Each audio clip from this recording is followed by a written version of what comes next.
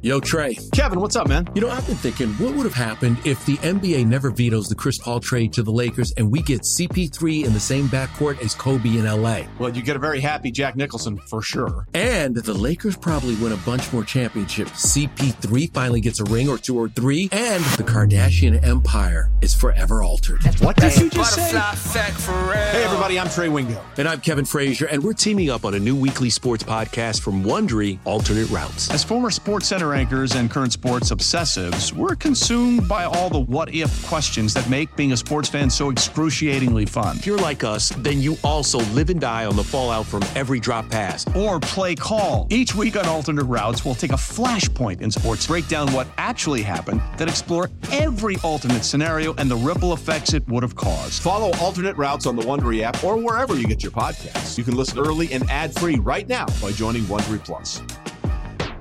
See, I think the biggest challenge is going to be the 12-team playoff, because the Big Ten could easily send 4 teams, and it allows you to lose maybe 2 or 3 of the right games.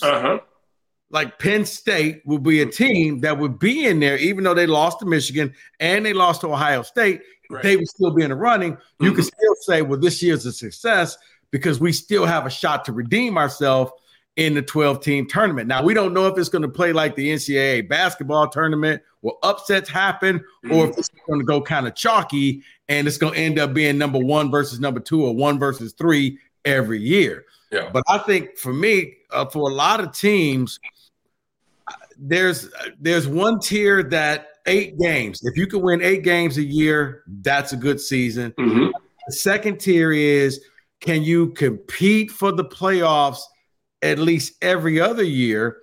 And then I think that last tier is, we want to win the Big Ten and we want to guarantee our spot in the playoffs. But I kind of see it breaking down into 3 tiers, where for some teams, an 8-win season, that was a good year. And we got nothing to complain about. We're going to go play in a bowl game and we'll see what happens. Maybe we can win 9.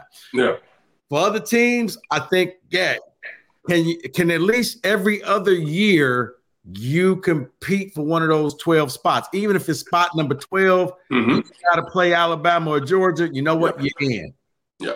And I think one of the things, and I've kind of tried to draw this parallel with the NCAA tournament.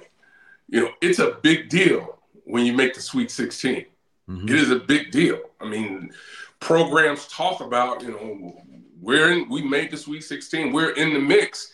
And that's also, a big deal. So I think in college athletics and football now, it's going to be a big deal that you're one of the 12 teams that have been able to get there, regardless of what happens in that week 1 matchup. Right. You could sit there and say, we know that our program each and every year is going to have a shot at it. We just need to make sure we have the right players and we can win the right games to get us there. Because you're right.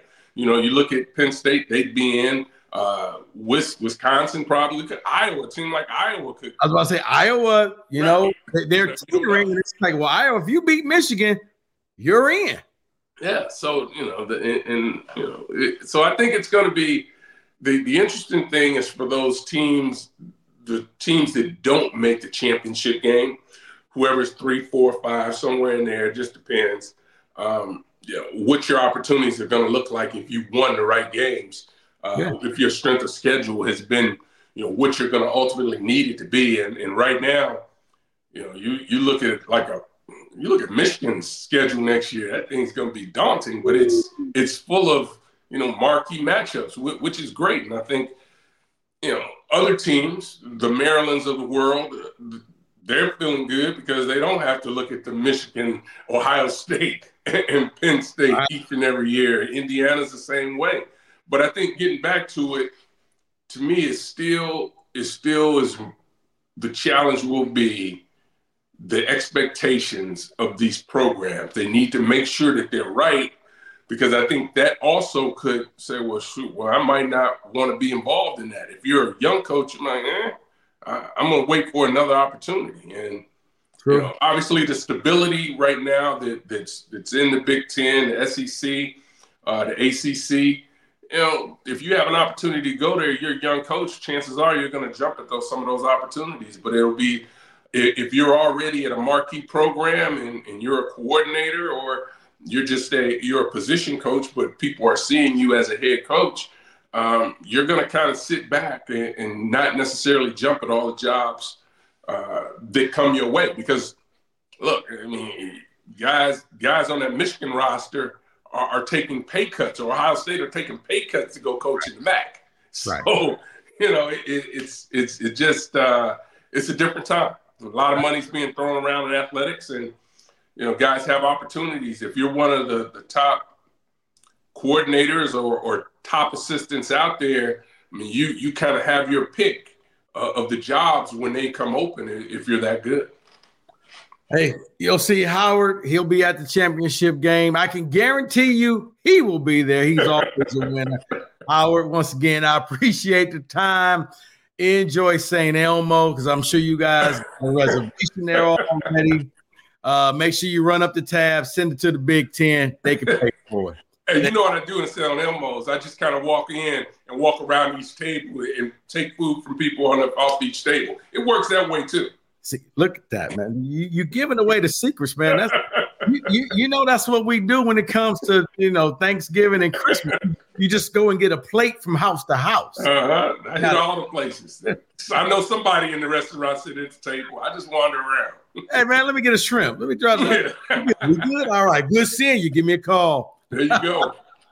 I would appreciate it. Enjoy Indianapolis. I'll be watching. You'll be there. You can see Howard on TV on the Big Ten Network. He'll be back here. We'll wrap up the season, and kind of talk about the playoff scenario next week.